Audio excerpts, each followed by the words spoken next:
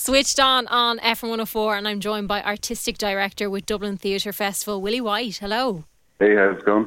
Thank you so much for chatting to us. So you launched the festival on Tuesday night. How did it go?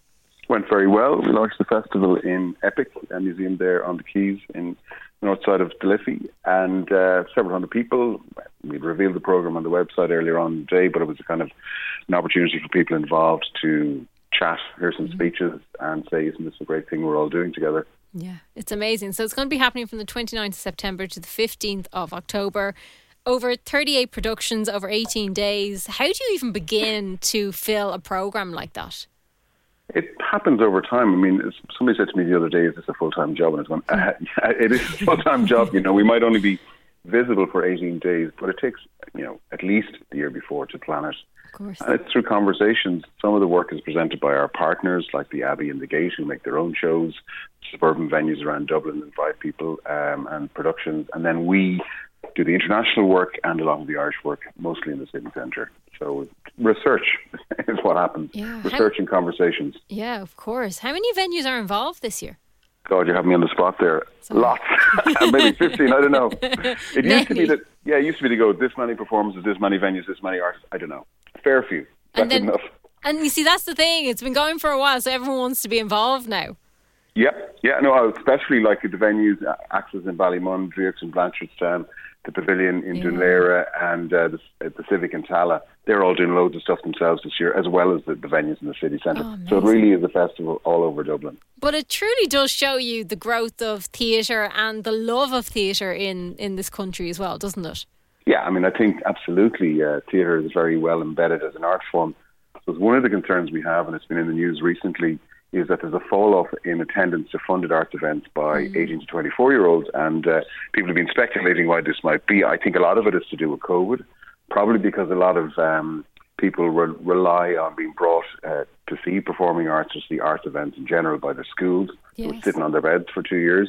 Or oftentimes, with my own experience when I came to Dublin to university, you start doing things for yourself, you find out what you like and you go to the theatre. So that was written off for 2 or 3 years, and people have fallen out of the habit. And we were looking at, in the run-up to last year's festival, this is a concern of ours, and we were thinking, like, how can we make it easier for people to take a chance in theatre if it's not familiar to them?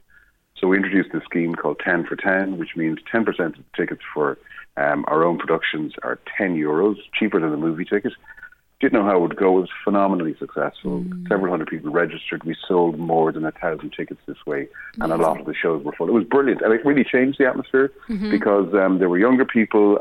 Half of the tickets we sold were to people under 30, and there were lots of artists and arts workers as well, who sometimes might have been priced out. I mean, the tickets are heavily subsidised. We have to charge something for them, but even then, some people maybe find they're not so sure about taking a chance. So our €10 ticket initiative really, really paid off. And this thing, sometimes it's nice with a programme like this and there's so many options to kind of just, close your eyes and just pick something blind and just go and see it, because there's so much variety and so much the options to see. Like, it would be hard to pick unless there's something in your mind particularly that you want to see. Yeah, and if you don't know, and if the ticket's expensive, you just won't take that risk. That's what the €10 ticket about is, just making it really easy to do so. There's a saying I came across in this venue in Belgium. They talk about their programme being nothing for everyone, something for everybody. So, nothing will be universally popular, but I'd like to think there's enough variety in the programme. Really there is, from, pretty straight theatre plays, dramas that you'd be familiar with, to quite out there work from international artists, that there's a huge range of choices for people to make. And with the €10 ticket, it makes it a lot easier. In fact, actually what happened last year was people didn't just buy one ticket, but they bought a whole load of them. They lost the run of themselves. I love that. You've also 15 world premieres that are happening, including an opera. Indeed we do. The opera you're referring to is an installation in Project Art Centre in Temple Bar, just behind me here as I'm talking to you. Nice. In the Cube, it is for a small group of people at a time. It's part of a larger work that's planned. It's a piece by a young Irish composer called Éanna Brennan, and it's about bureaucracy, red tape and climate crisis. Like lots of the shows this year are about what's going on, as they should be. And there's a nice little merger of international and Irish acts as well, isn't there? Well, it's really important because it's really important to connect audiences and to connect artists with what's going on in the world. Like, we have a very strong theatre tradition, but it's a particular type of theatre. It's usually text plays. you have no idea, and your mind will get blown if you come and see some of the international work, because it's so different, and different in a good way and in an exciting way. So we've got work from Brazil, we've got work from Belgium, work by Polish and New Zealand artists, by UK artists, and it really is about trying to literally blow people's minds, and they go, whoa, the Leaving Cert didn't tell me that this was possible in the theatre. Yeah. So this is the thing, I think we do miss out on quite a bit when you're in school and that's all you're being shown, when there is literally a world of theatre that you can see. Oh, I mean, it's phenomenal. You would have no idea. There's just such amazing stuff out there. And I'm really lucky because my job is to go and see a lot of work. Mostly I go around cities and festivals in Europe, and I look at shows and think, well, could this work here? Could we fit it? Do we have a theatre suitable? And you really get a strong understanding of how diverse theatre is, and the different types of people who make it and who they make it for. And then trying to distill all that down into something that you offer to the Dublin audience, and hope that they might enjoy it and be excited by it too. How do we measure up with other theatres around the world? Well, it's interesting. There's a UK trade publication called The Stage, and I'm not engaging in some chauvinism here, but the UK styles itself as having the finest theatre in the world, but actually The Stage said you would find a bigger array of work in Ireland at Dublin Theatre Festival, because, of course, we have the English language work, but we have a lot more international work in a festival of our size than you would generally see elsewhere.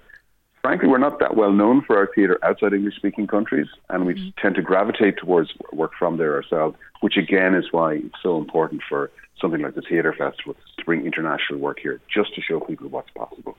Absolutely. Is there anything, obviously you've picked the entire programme, you know exactly what's on. Is there anything, though, you're looking forward to seeing on an Irish stage? Well, we're opening the festival this year with a brand new work. I saw the premiere 3 weeks ago in Marseille.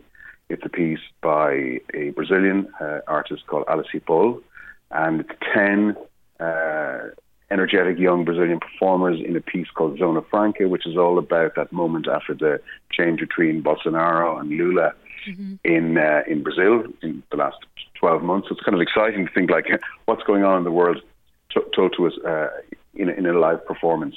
Nice. That opens the festival. I think it's going to be a fantastic opening. We're going to have loads of Irish audience and loads of Brazilians there too. And as anybody who lives in Dublin knows, we have a large Brazilian community. And then at the very end of the festival, there's a brilliant show I saw last year in France called One Song. And it's a kind of a mix between a workout and some kind of crazy sports event. It got 5-star review in the New York Times when it opened in Avignon. If you get in with a €10 ticket, you will get the best value you'll ever get. For an early theatre experience, if you can get in and see that. That's One Song. It's literally 1 hour long, crazily energetic, mind-blowing song. Amazing. I cannot wait to, I suppose, just jump in and see as much as possible between the 29th of September and the 15th of October. There's loads of time for people to go and catch something. There's loads of time. You'll find the information, of course, on DublinTheatreFestival.ie, on our socials, and everything you need is there. Excellent. Willie White, thank you so much for chatting to us. Thank you.